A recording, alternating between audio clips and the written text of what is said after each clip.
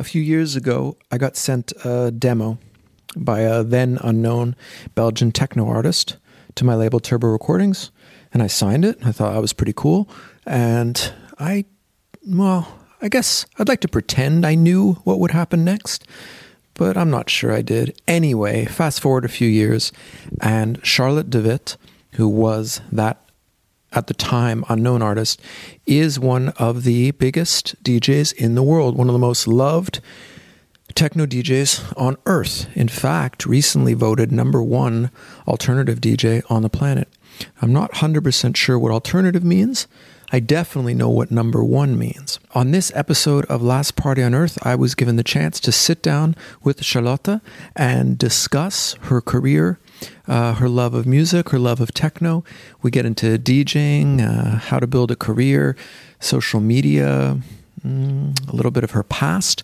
But mostly, it was an absolute pleasure for me to sit down and talk to someone who is, let's just say there was not a drop of cynicism. There was no retro. There was no nostalgia. There was no how things used to be.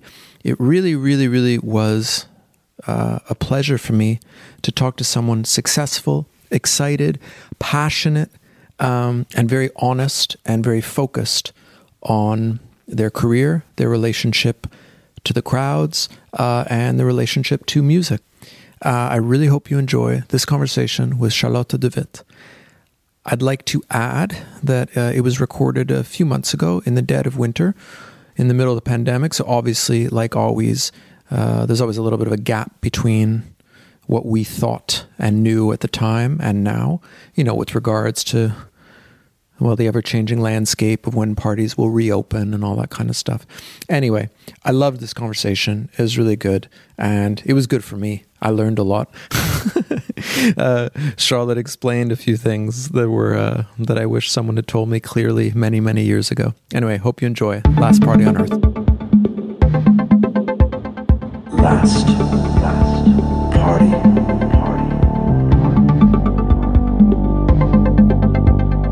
Last party on Earth.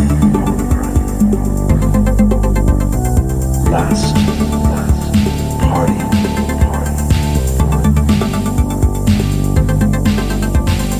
Last party on Earth. So are you born in Ghent? I'm born in Ghent, exactly.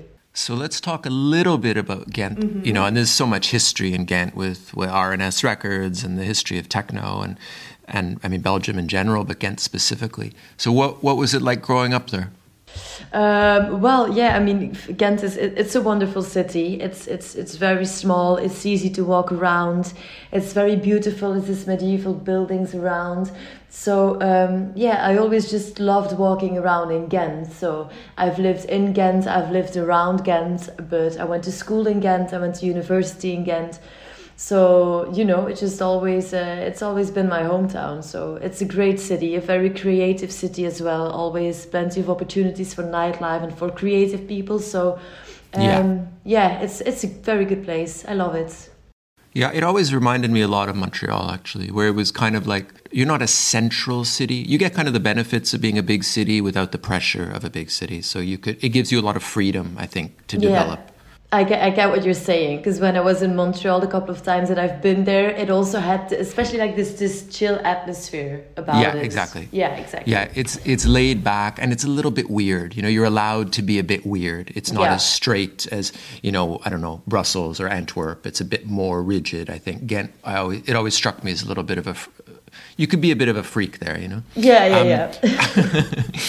When you were young, how aware were you of like the techno history, the techno culture and the DJ culture that's very strong? I think it definitely played a part, but it took me some time to discover electronic music. I mean, as a kid, I moved to a town a bit outside of Ghent, and I mean, when you're 14 years old and you start going to your first parties, they play music like Ayo, Captain Jack, and those kind of music and rock pop music.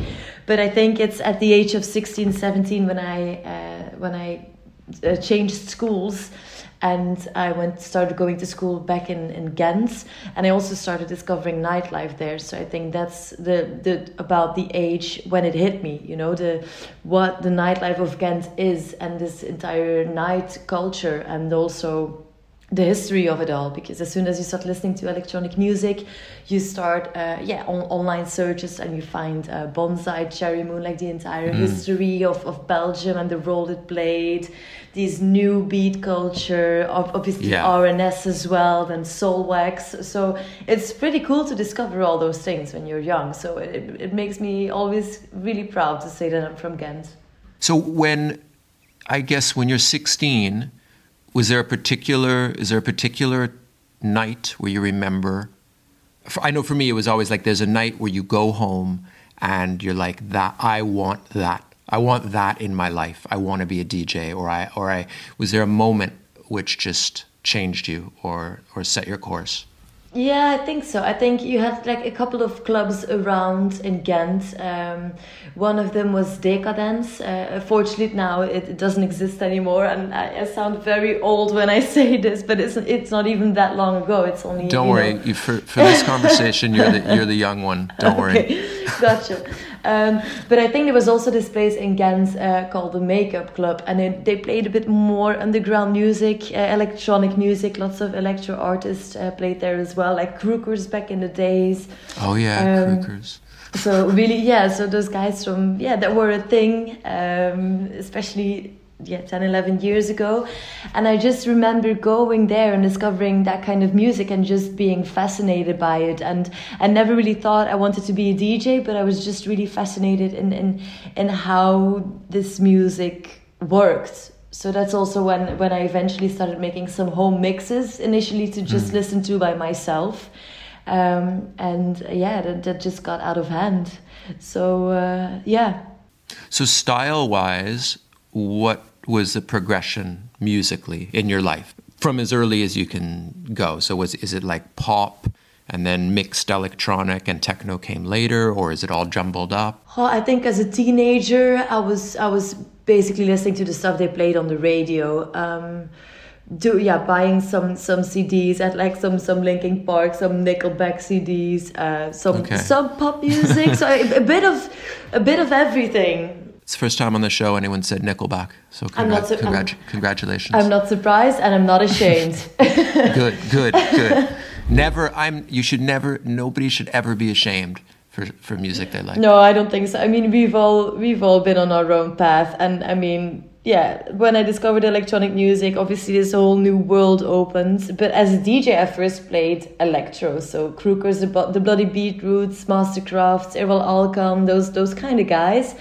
But then I was 17, so that was really my first touch with electronic music. And it's only after digging deeper that I found this entire realm of techno. So I just very gradually went into all of that. While I can imagine that kids nowadays, they just listen to EDM and to them that's their electronic music world or something. I don't know. For me, it was already a big step to discover electronic music, because where I discovered electro, it was already quite underground. So one of the reasons I was excited to talk to you, well, there are a few reasons. Number one is because you love techno and I love techno, and I feel when I get the chance to talk to someone who really loves techno, I find it quite relaxing. You know, it's like a similar language, and also too, you know, you're at an exciting point in your career where I assume there's a lot of optimism and excitement and stuff, and it's nice to talk to someone in that position. But as far as techno goes, it's interesting how people arrive at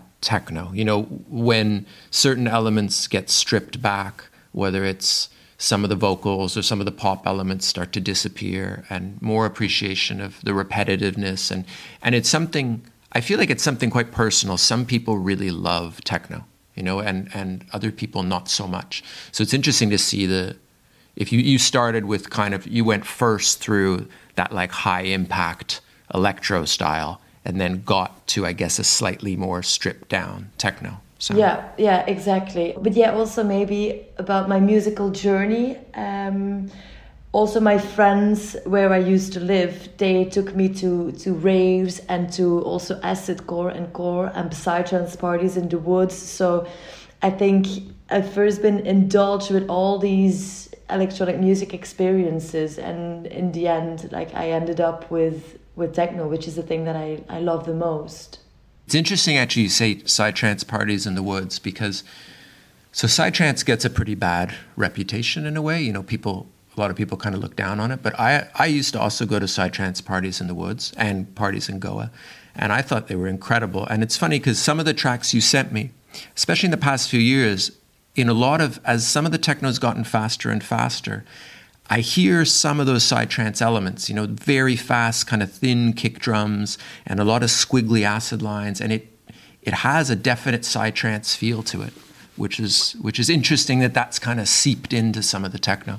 Yes, I agree, and that's also the thing that fascinates me a lot when I'm searching for tracks or listening through promos. It's like that sweet spot between techno, which is the main thing, but also influenced by this techno, sometimes even some core, some hardcore elements, these psytrance elements. It's like the soup of those kind of ingredients. Yeah. They hit a very sweet spot for me. I think a lot of techno DJs have their version of a sweet spot. Like where it's techno foundation with something else. Some people, I know for me, I'm always looking for techno foundation, but somehow not too boring. I need something that pulls it out a little bit. Anyway, we'll probably get to that later. Okay. So the idea of the show is, I created it a while back, and it was called Last Party on Earth. The idea was a little bit based around, you know, all my friends who are DJs, you know, what are you going to do in the future, or what would you do if it was the end? And now there's this crazy situation, obviously, where a lot of people did play their last party or their last party for a while. So now it's a little bit also like what will happen when the first party comes back. What is for you your last party ever? What would be an opening record? Well, often in my sets, but also especially for podcasts that I do, and also like mixes that I did for the residency on BBC Radio 1, for instance, I always love starting a set with something more ambient, beatless, something ominous that sort of sets the vibe, like, you know, it's something darkish, something that's creeping in.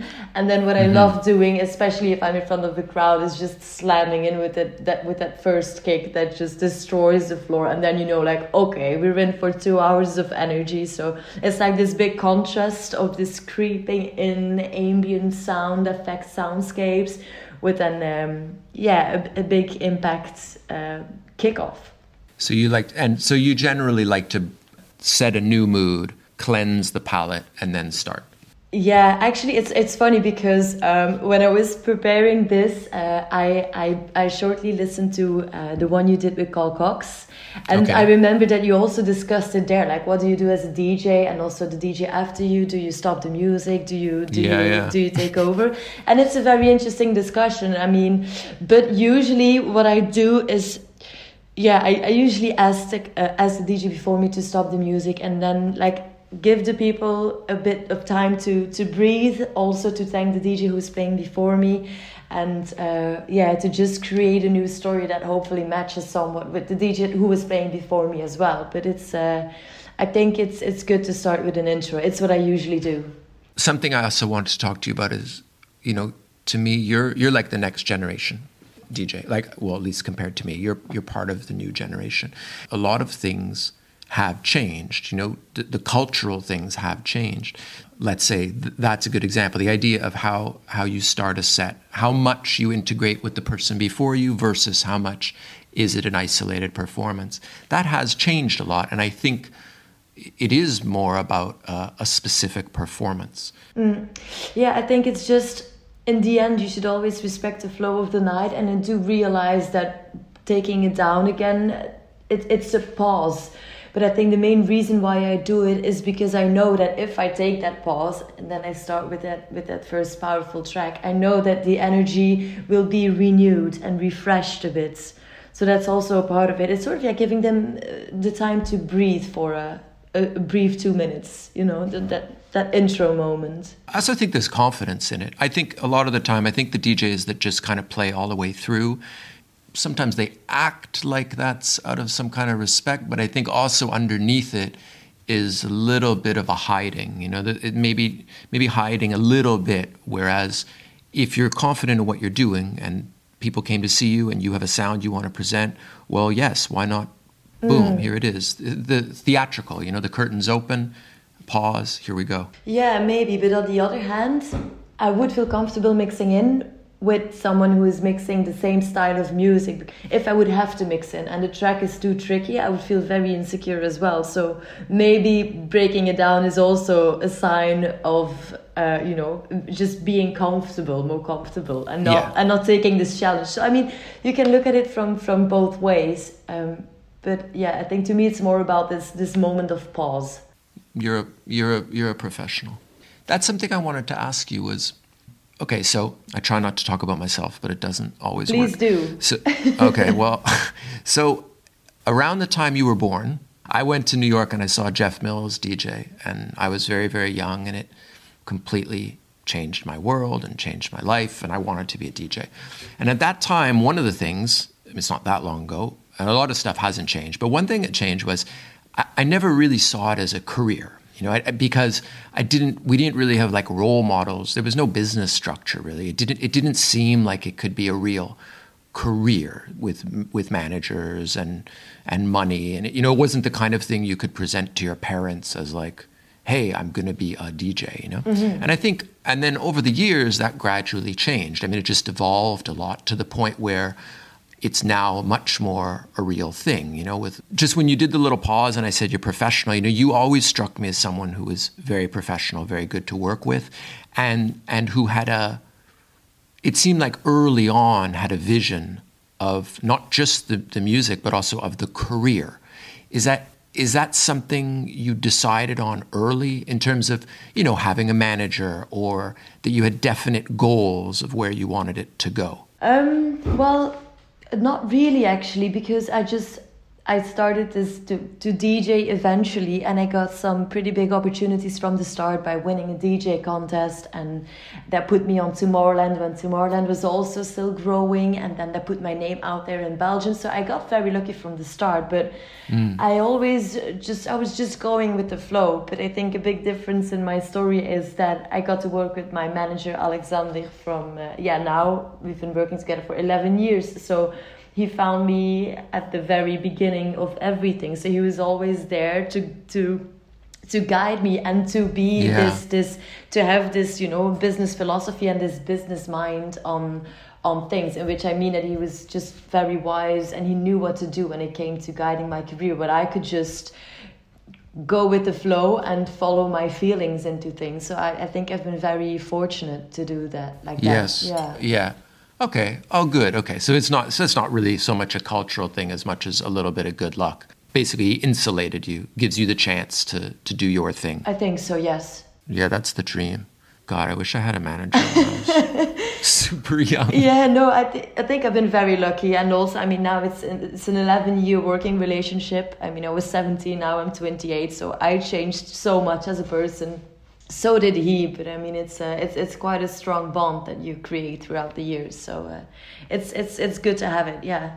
Oh yeah. Well, a lot of the time, when people look at careers from the outside and they wonder why some go further than others and why some last longer than others, and people obviously they look at the things they can see, so they try to judge talent, or they try to, but oftentimes it's the things they don't see. It's the team and the decisions behind that really make the difference. And if you're lucky, like same here, I have an amazing relationship with my manager. It's been a long time, and yeah, that's the difference in the end. A lot of the time, it's the people you're working with. Yeah, it does. And also to have people backing you up, people who are taking care of the things that in a normal touring year, your mind is just too exhausted to take care of. So I'm very fortunate with the entire team that I have right now. So it does make a big difference. Yeah, I agree. Speaking of touring, I'm not going to get into the whole pandemic thing because it's a bit, as far as the break, how's your overall...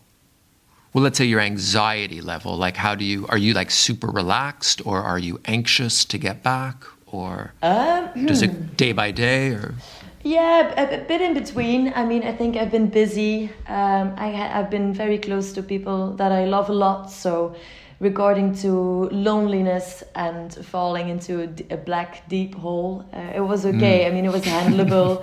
I took the opportunity to take care of myself because I realized that my body was a bit tired. But so yeah, some days are better than others regarding to the levels of anxiousness, because yeah, there's not a lot of perspective out there and this thing is taking way too long. So yeah, some days are better than others, but in general, yeah, I cannot wait to get back on the road. I mean, I am fully rested. I mean, I have so much energy. God. So yeah, bring it on. Yeah, I sleep like 12 hours a night. See, yeah, I also reach up to 10. Yeah. No, I'm sleeping like one of those people in those science fiction movies where they just like, you sleep for like 3 years. Yeah, exactly. Like long-term recovery. Well, I have to say it's nice to talk to someone.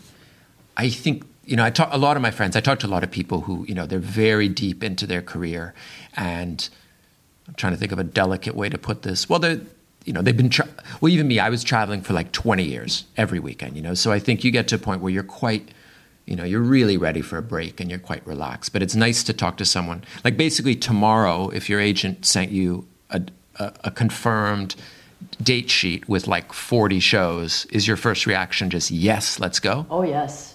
Okay. Oh, yes, but because me, it's a little bit like, oh shit.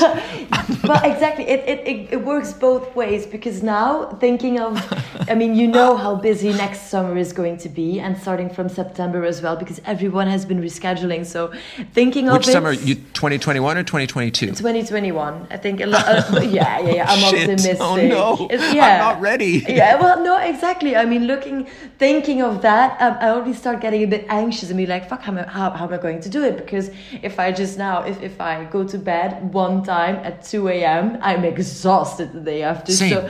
I'm completely not used to it anymore. So, but I mean, yeah, I love that life, so I cannot wait to go back, but in a more sustainable way. Like, I'm not going to fly around the United States and do day 1 in LA, day 2 in New York, and then day 3 back to Las Vegas, because I used to tour like that. So now maybe I would try and plan New York on another date. That's some stuff I learned. I've barely thought about it. I really don't. I'm very busy with new projects and excited with new things. But a couple of times I just looked back in an old calendar and I was like, what were you thinking? Yeah. Like, why? Like, what? That was not necessary. Anyway, I think a lot of people are going to go through that adjustment, and probably it's going to make everything a lot better, Yeah, I think so. I mean, we can only learn from this and our time off. And I think it's good if you were able to stay productive somehow and to not get lost, because it's been a very tough period, 2020. It's been a tough year for a lot of people, and I just hope we'll all get through it somehow. What's a moment, I was curious, a moment in your career where you thought like, yes, I've made it? Privately, where you were like, like I did it. Tough. I think, maybe 3 years ago when I made it on the cover of DJ Mag for the first time. This was really something materialistic. I mean, you could hold this magazine. Oh, it's something you can show your grandmother. Yeah, exactly. I mean, I gave her a copy. I gave my entire family a copy. And that's just something, so, you can touch it. So, yeah, that was probably the time where I said like, I really cannot complain. This is I made it. If you're on the cover of DJ Mag, I made it. That was one of those moments. Of course, I mean, there's always work, and you will never fully make it. But I mean, that was a pure moment of happiness, definitely. I like that one, and you get to see it in the airport, and that's me. Yes. That's me. That's me right there. Is there a specific opening track that I can play of the ones you gave me? Maybe the Fluxion one, The Idea. Oh no, shit, that's the only one that's not in there, because I couldn't find it because I've been in between laptops. This is Charlotte Dewitt's opening record. Yes, and if you cannot find that one, you can go for the Jocasti and Neck range. Yeah, you sent me a bunch of techno records. Yeah. which is not, no, I don't mean it's surprising, but I'm used to, sometimes I get a bunch of techno records and sometimes I get, an Iggy Pop, a David Bowie, a techno, and I have to, so this one's harder for me because I don't know all the records. Okay. I have a question about techno. It's kind of maybe a bit of a selfish question. So I've heard you play, and I've played with you, and you fall into a category for me, like most of the good techno DJs, where there's like a purity, there's like a focus, there's a discipline, I guess is a word that comes to mind, a discipline in style, and kind of an ability to stay, for a few hours at least, with quite a specific energy. And as much as I always loved techno, I really never could do that. It's not in my personality. I would just I could last maybe half hour with like a straight kick drum, and then I'd go into something else or move around a lot more. Is that something that kind of comes natural to you, or is it something that's a challenge for you? Do you have a folder of records that you're like, I want to play these, but they don't fit in, or have you really found a sweet spot that you're comfortable with? I think what you're describing and this stripped, monotonous, repetitive, but yet functional and hard techno. But I don't mean monotonous. Just to be clear, okay, it's but not a bit repetitive, maybe. Well, yeah, it's a bit more strict. Yeah, I guess I mean a focused, consistent energy. Okay, I got you. I think I understand what you mean. I think that's just exactly like that type of music. When it goes too hectic for me, I lose my focus a bit more. I think that type of music is just what keeps me focused in a way, and it's also the type of music that I love playing the most. So I don't know if that's a good answer to your question. Well, it's not an easy question. When I was young, a guy like Marco Carolla comes to mind. He'd come to Montreal and I would listen to him play and I would love it. I'd watch him and it would be quite consistent for hours, and I remember thinking like, God, I love that, but I could never do it. I don't have the patience in a way. I guess when I have the chance to talk to techno DJs, I ask, does it seem like patience to you, or is it just natural? I guess it's natural. I think it comes natural. I think that type of music selection is just what speaks to me the most. And even if I'm playing all-nighters, I mean, obviously you start a bit more ambient and you build it up, but I think almost any track just falls within that category of music, that functional music that you were describing, I think. Do you have a lot of records that you want to play and feel you can't play? Not really. Maybe some records, and those old ravey records, they can be way too fast for a 2-hour set. Unless for the stream, I mean, if you're doing a live stream, it's easier to just build it up a bit faster because you get 1 hour where you can showcase your style.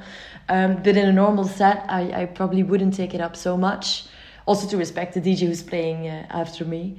But usually I'm the other way around. That's the chance. It's that last record that's a chance to totally fuck with them. Oh, man. Like, here you go. Well, that is why you always take a break. That's why you always turn it down. It's because of people like you, man. It's because of people like you. So you are allowed to choose, you're forced to choose one of your own productions, a record that you made that you feel really good about, your favorite. Okay, I think my favorite would be Return to Nowhere, that got released in June. Skadilimi was the track that got charted the most, and I also expected that. I didn't expect Return to Nowhere to top that one.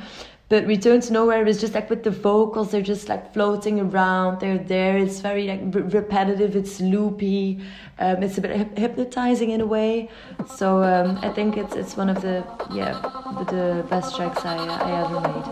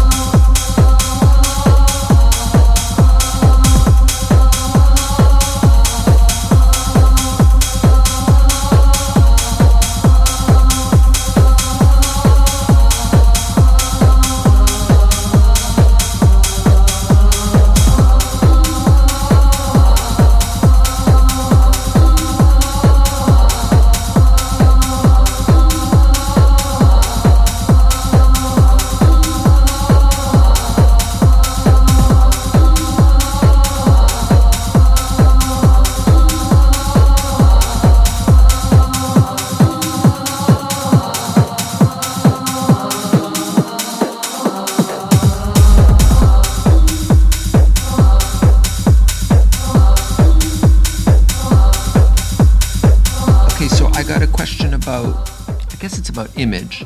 I love image in general with music. I enjoyed it for myself. I always thought it was really, really important and fun, and I think it adds to the music. For myself, I always thought of it in terms of album covers. So I would have an idea, and I want it to look a certain way for an album cover for a specific kind of moment in time, and then after that, it was done. So it was a bit of more like an art project. Mm-hmm. Now you are like with Instagram and everything. I guess it's pretty much a different world where it's much more consistent. You know, you're appearing so often, whether it's you that's doing it or someone else. I was wondering, like, what does it feel like to have, let's say, so many followers on Instagram? Is it pressure? Is it fun? Is it? I think well, definitely it is pressure because it is important to be present on social media. I mean, it's a beast you cannot fight. So I learned how to perfectionize, if that's a word.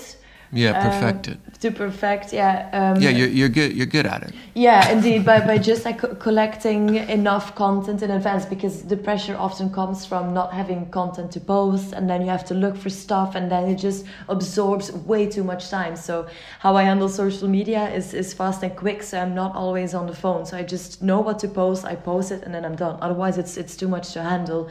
But it is important, and especially in a year like this, when we have 0 shows around to talk about, so I can talk about the streams, but I've been bullshitting for 9 months now without any shows, just trying to look for content to keep the people entertained, to try and stay connected, because that's what it's all about in the end.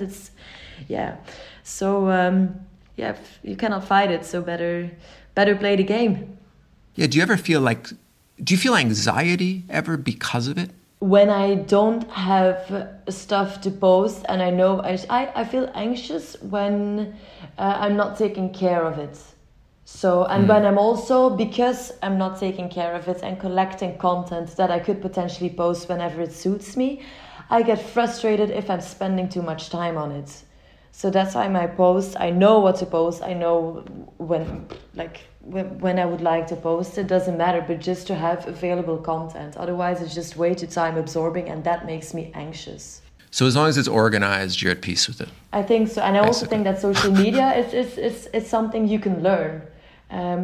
It doesn't come. I've been trying for 12 years. Yeah, well, I mean, maybe start with collecting some content, but it isn't fun. It isn't fun. It's tough.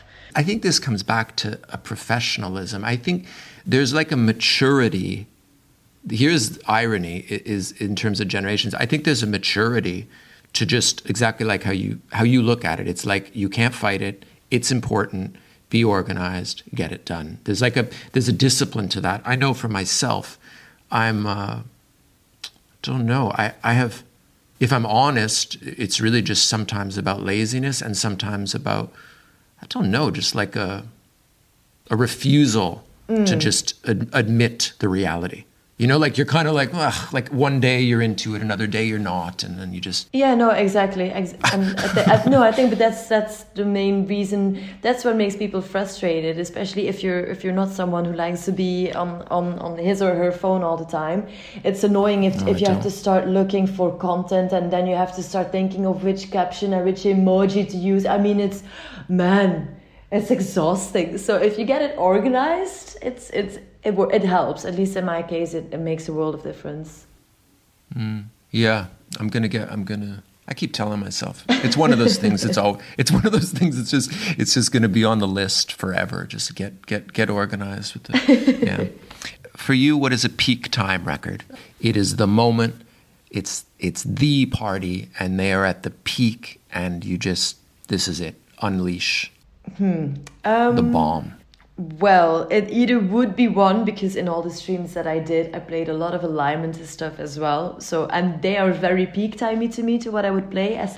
Or when things go a bit faster, we can look at Jacidorex with Trave, or at Claire with Another Dream, and that's already like it's going faster in BPM. It touches with those Psy elements in there.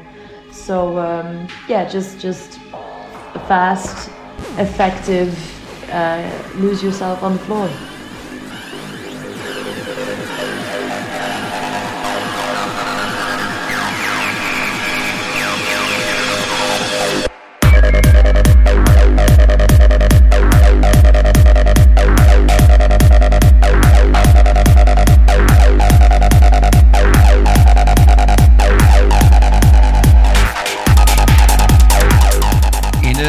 In a 2-hour set, like what's your approach to energy? Is it generally like one crazy peak, or is it like a closing moment, or sustained energy, or just depends on the party? Usually in a 2-hour set, I mean, it's only 2 hours, so you sort of want to showcase, you want to give the people energy. So I would say I try to sustain the level of energy. Maybe towards the end I can go a bit more experimental with some old school tracks, or a bit faster, depends on the party. But obviously when it's an all-nighter, you can really tell a story. I just feel sort of limited with a 2-hour set. Well, I love 2-hour sets as well. They're really nice because you can get it all out and you give them your all. But yeah, there's definitely, needless to say, there's a different approach to a 2-hour set and an all-nighter. So yeah. Yeah, I'm impressed by the 2-hour power set. Even 2 hours for me, I'm quite impressed to maintain the generosity to give so much energy. Okay. I have a question about, with techno specifically, I've always wondered about the balance between new records and old records. So, well, techno is nice because a lot of the time the emphasis really is on new records. You know, they're not even necessarily better than the old ones, but it's important to be rotating your box and just to be pushing new. Where do you stand on, throwing in a classic? How important is it to be playing new stuff or unreleased stuff versus classics or older stuff? Well, I think it's very important, especially playing new stuff, unreleased tracks. I mean, I'm still checking my promos every single day. I'm still on Beatport quite a lot. I think it's your job as a DJ to look for new music and to find that, that hidden gem that's just released or not yet released, just to offer something new and refreshing. Obviously, a winky eye to the old school is very appreciated. I think not only by myself but also by the crowd. But I think mainly what I try to do is bring something new and refreshing. When I grew up especially in the 90s, you would never play an old record. It was like you would never, ever, ever do it. Okay. There wasn't even a sense of, there was, not to be ironic, maybe as a closing record, you'd play something a little bit older. And then I found that, I don't know if it's, I guess because people are doing so much more digging now and there's so much more knowledge out there and there's so much more access to old tracks it's become. But I often find that it stresses me out a little bit how much recycling there is of older stuff, especially like when it comes to disco or re-edits or, now, especially with a lot of like that 90s rave sound coming back, I oftentimes think it's not healthy to be looking back too much, Yeah, no, I understand. And I can see where you come from as well. But on the other hand, don't you think it comes naturally that everything just goes in waves and in the end everything just gets a bit influenced by everything, and now this is just Well, yeah, but I think, it's just, I think with techno specifically, it's a tricky thing because the origin of techno and rave music especially was always about looking to the future, So if you so let's just, if you pick some crazy rave record from 93, right? That record had nothing to do with what was happening in 1973. Those people were not listening to the Doors or the Rolling Stones or even really old disco. They weren't looking back at all. Yeah. It was like, it was the ethic was future only. The tricky thing is when that's part of the DNA of a sound. And so now, for example, you have a lot of people that are, I hear it when I hear record, you have people that are copying early rave records. They're wow, this shit's amazing. Oh my God, it's so crazy. And they're copying those ideas. So even though it's natural, I sometimes wonder, it seems to kind of go against part of the grain of techno, But more importantly though, like you said, it is natural. It's people are inspired by what's in front of them. They have access to this old stuff now, and it was an incredible period. So I guess it's natural. Yeah, no, but I agree. I think sometimes people should be reminded by what you just said and try and create the sound of the future rather than recreate the sound of the past. I'm still recording, by the way. Everything's still well. Oh, yes. Should I start a third one just to be sure? You're more professional than me. Yes. Third one. I'm not. My phone was just lighting up, so I saw it. No. Yes, third one. Third one. Yes, got it.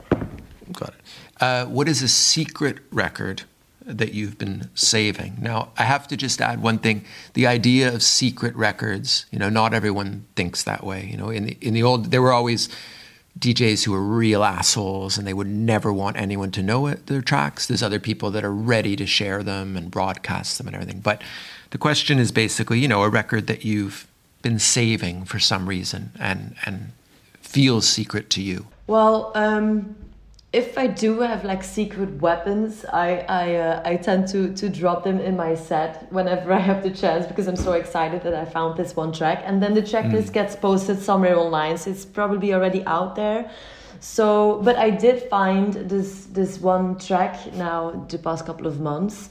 It's called from Grieche, I think that's how you pronounce it, Monface. And it's a very intense track. It's deep and hypnotizing, and you have these pads going on happening in the track. They become detuned, so they're sort of telling a weird story, and at the same time you have all these heads who are going absolutely crazy throughout the entire track. So I think this track, if you play it at the right moment in the right time, it's absolutely insane. And I am a bit sad to give it away because I do agree that if you find this one secret weapon, these are hours of research, that I'm more than happy to give it to you. You can have it. I think you might appreciate it as well. I think it's an insane track.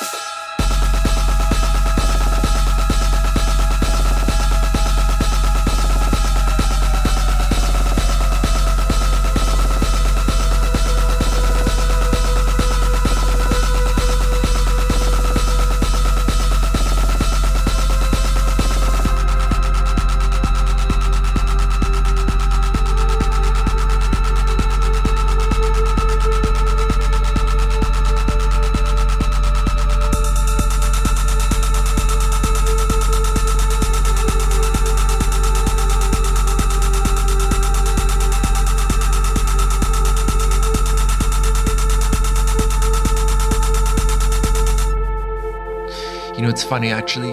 I've been at home for 9 months and I've barely thought about being at a party. Like, I haven't missed the feeling that much. But just when you find a track and you save it and then you can't wait to play it, that actually just got me excited. Because it's the best feeling, like that, where you're kind of you're like, ooh, wait. Like, you're 1 minute ahead of them, you know what's coming and you're so excited, and it's the best. It really is one of the best feelings, and even better if it's your own, It's a magic, isn't it? It's magic happening. Yeah, that makes me miss it. I remember there was a period where, before Record Box or anything, where I had like a diary and I would write down my set and in the hotel afterwards, obviously only if it was really good. And I remember times where a record, I had little codes for if it was a record of my own, and I had a code for if it was the first time I played it. And I remember figuring out that the sets, when I was really excited, those nights at the hotel where you're like, I'm king of the world and everything's perfect, and it was oftentimes the more tracks I had played for the first time. Yeah, I agree. You don't know exactly what's going to happen. You know the track, but you haven't experienced this conversation yet. So it adds to the magic. Yeah. And there's also kind of that there's a bit of danger. You kind of don't know, because there's other times. I've played tracks of my own sometimes, and in my head, I'm like, oh my God, this is it. They're going to go crazy. They're going to throw flowers at me. And then it's mediocre reaction, or you see someone leaving and you're like, oh God, But which is also a good learning experience. Yeah, I'm also always still a bit too judgmental when I'm playing my own tracks. It's like I cannot completely let go and lose myself in the track. Well, Yeah, no, 100%. yeah. So what is a closing record? For all DJs, closing records are very special. Yeah, well, if normally for a closing track, I would just play a very effective track with a faster BPM just to, give that final push of energy. But since the concept is the last track ever, Yeah, right? this is the last one ever. You can't The just... last one ever. I would, for that reason, turn it down. So I would I would strip it back down. I would go slow, more emotional, melancholical, because it's all gonna end in silence. So I wouldn't necessarily rush things. I would turn it into a sentimental experience. So the track I would go for is more orchestral, and it's gonna make people cry. It's Okay, one good. from Vito. It's Oh, called, this was a beautiful record. I It's had never heard it beautiful. before. Yeah.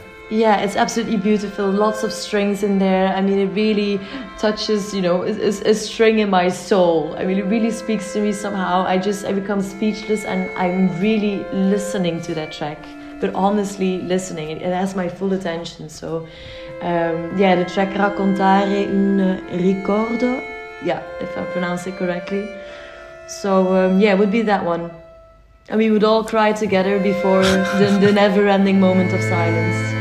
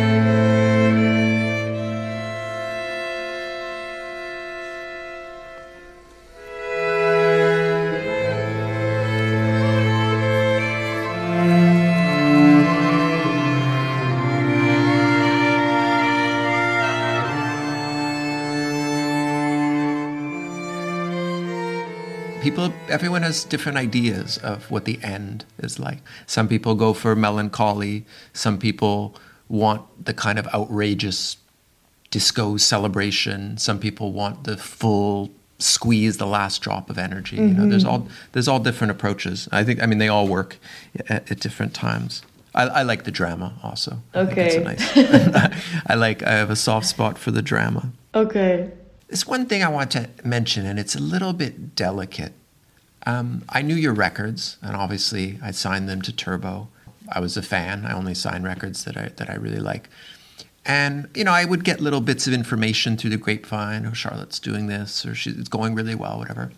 And I mean, I had a sense of what was going on. And then I remember we played together a party in Belgium. I think Chemical Brothers were playing. Yeah, I remember. And it was a beautiful evening. I remember it was an early party, so it was like not daytime, but it was like, I think the sun was going down or something. And I remember I was walking back to my dressing room. Sorry, I was possibly leaving early. I'm sorry. No worries. Anyway, and I remember, they had screens up on the, like TV screens in the backstage area. And as I was going to my dressing room, I saw you on the screen.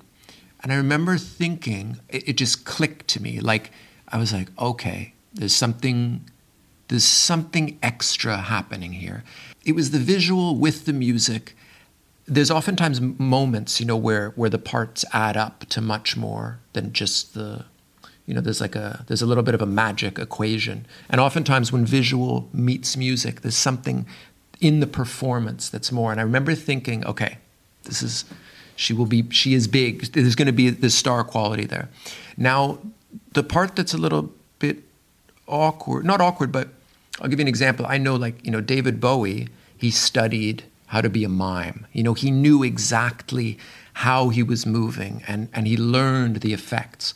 My question is, how conscious are you, or were you, of how you present yourself physically? Good question. Well, I think first of all, for that show, it was a main stage of a festival, so we also took visuals with us. So indeed, what you're saying, those visuals, I think they contributed. It was on a massive screen behind me. It contributed massively to the music. And then, I mean, Chemical Brothers came on, and my visuals looked like peanuts. But I'm talking more. It was more about you as a DJ. The physical. You know? Well, because sorry, I just want to add one thing. I also remember thinking like, that's a little bit more what people want, because I was comparing to myself. I'm like, okay, I just got off the stage and I played cool music and everything, but I wasn't emoting very much, you know? And I remember thinking there's a contrast. Yeah, no, I understand what you're saying, and it's not too awkward to talk about that. I think for me as a DJ, I feel comfortable being a DJ, while as I would be a bad performer. So for some reason behind my DJ booth, and especially in clubs, I feel safe because not all the spotlights are on you. I often ask as well to not have too many bright lights on my face. So I feel safe behind my DJ booth. So basically, the way I dance comes naturally to the music, and I don't. I don't do too many hands up in the air moves with the crowd. Happens sometimes, but it comes naturally. It's not something that I overthink. I just sort of go with the flow. But I would be, if it would just be me performing, I would be a horrible performer. Like being a singer on stage, it would be sort of this. The DJ booth creates a barrier. It protects you a little. Yeah, it protects me a bit. It's my little see-through shield. Sometimes I think that's why people start DJing, because they have the little shield. Exactly. They don't know what to do at a party. You know, you don't know exactly where to put yourself or what to do, and you find this little safe space where you can be yourself. Yeah, I agree, and also it just enables me to feel comfortable. It also adds to the feeling, so yeah. Well, it's good. Well, you look comfortable up there. That's the most. I guess that's part of what I'm saying. Actually, is that some people, as the parties got bigger and bigger, and as it became more and more festival, I think a lot of people never quite did feel comfortable, and it shows. You know, and I think there's a bit of a dividing line there between the people that have found a comfort zone versus people that have not. Yeah, I agree. And it isn't easy. I mean, it's the strangest feeling in the world to stand on a big festival stage, indoor or outdoor, and to see thousands of people in front of you dancing on your music. I mean, it's weird. It's a lot to handle. It's crazy. It doesn't come, it's not a natural thing to happen at all. So, but I think, as soon as I'm on stage, it's super cheesy what I'm going to say, but the music does take over, and that creates my safe space in a way.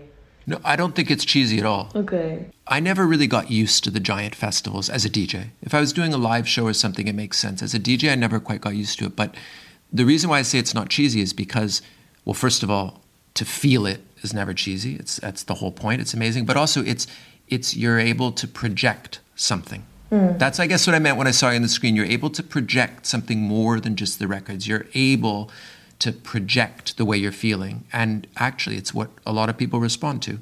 And I say that out of experience because oftentimes, not all the time, but there are times where I'm not projecting that much. Yeah, no, I agree. It's very... I never looked at things that way necessarily, that it's just this level of how comfortable you are on stage that just sort of projects and adds to the vibe. I mean, it makes total 100%. sense, but I never fully, gave it a lot of thought, but it makes a lot of sense, yeah. That's what I'm here for. Thank you. Now the worst thing that can happen is you start thinking about it. So, please don't. Everyone at their last party gets a VIP ticket where you can invite anyone in the world, anybody, and they will come. This was a fun one actually, because I'm a big foodie. I love food, and it also turns out that a lot of chefs, they love techno music in return, or this more electronic side of music in return, because they often work long and late hours, and this techno music push is often very nice for them to listen to in the kitchen. So it would be a chef, and one of the latest chefs that I met is a guy from Belgium. He's called Willem Hille. He has a restaurant. It was absolutely delicious when I went there, and he also has a very rock and roll approach on things. So you can see it also in the way he represents and he presents his food. And then he told me he was listening to my music as well. And then afterwards we met and we went out for pizza. And I mean, it keeps on fascinating me that on a worldwide level there is this huge love relationship between music and food, and it's incredible. In a lot of interviews I've done, well, obviously a lot of DJs are really into food and dinners and the social part of it, and also there's even a bunch of them that say they would like to be a chef. When you're traveling so much, the food becomes probably one of the main escapes and rewards and things to comfort you and feel like you're alive, feel like you're traveling, you know? Yeah, no, definitely. So, my VIP ticket would go to chefs. I should probably say here that I never go to dinners. I heard that about you. Why? I'm like the opposite of a foodie. Okay. I love good food, but I don't know. You don't care about it too much to go and take a taxi and make a reservation. Oh God, no. And No.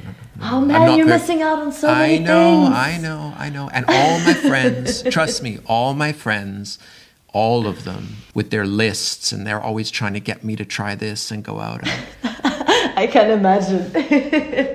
I understand that there's a lack of adventure in that. That's not good. You know, you gotta.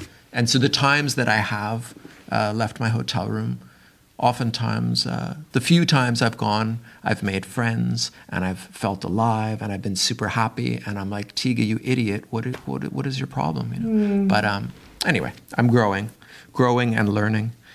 There hasn't been much opportunity lately for dinner parties. Well, no, exactly. And I mean, it is a bit demanding every single time to go and leave the safety of the hotel room. I agree, exactly. but it's worth it.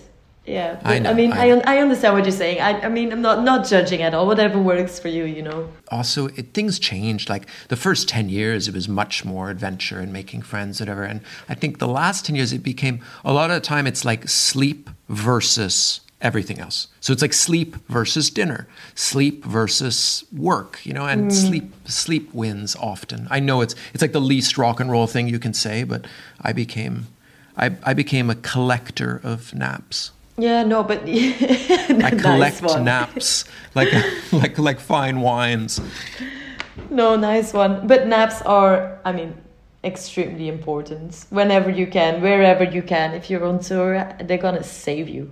I think I've taken one nap in 9 months, which is awesome. So you're super rested, and obviously you God. haven't been in a club for a long time. So, Charlotte, who plays your after party? First of all, are you like an after party person? Yeah, occasionally, yes. Okay. Yeah. I think, when I don't know. When it's important? It is. I think it is important. It is important to experience after parties from time to time to, I don't know. When you're feeling comfortable, it's the right time to right setting. Just delve into it and, So who would play you just played your last party ever, and it went amazing, and it ended in tears and drama, and now you're on to a second location, and who would you trust to play? Well, if I would stay within the realms of techno, I would still go, but I would go back to something. It could be anything, but. It could go like from 60s to 70s to like more psytrance, but the thing I picked here and now is again techno, but a bit more loopy and ominous, a bit more hypnotizing. And I cannot tell you a specific DJ, but I can tell you 2 tracks that would really fit my vibe at that moment. And one of them is from Alex Dolby. The track is called Obscure Faces.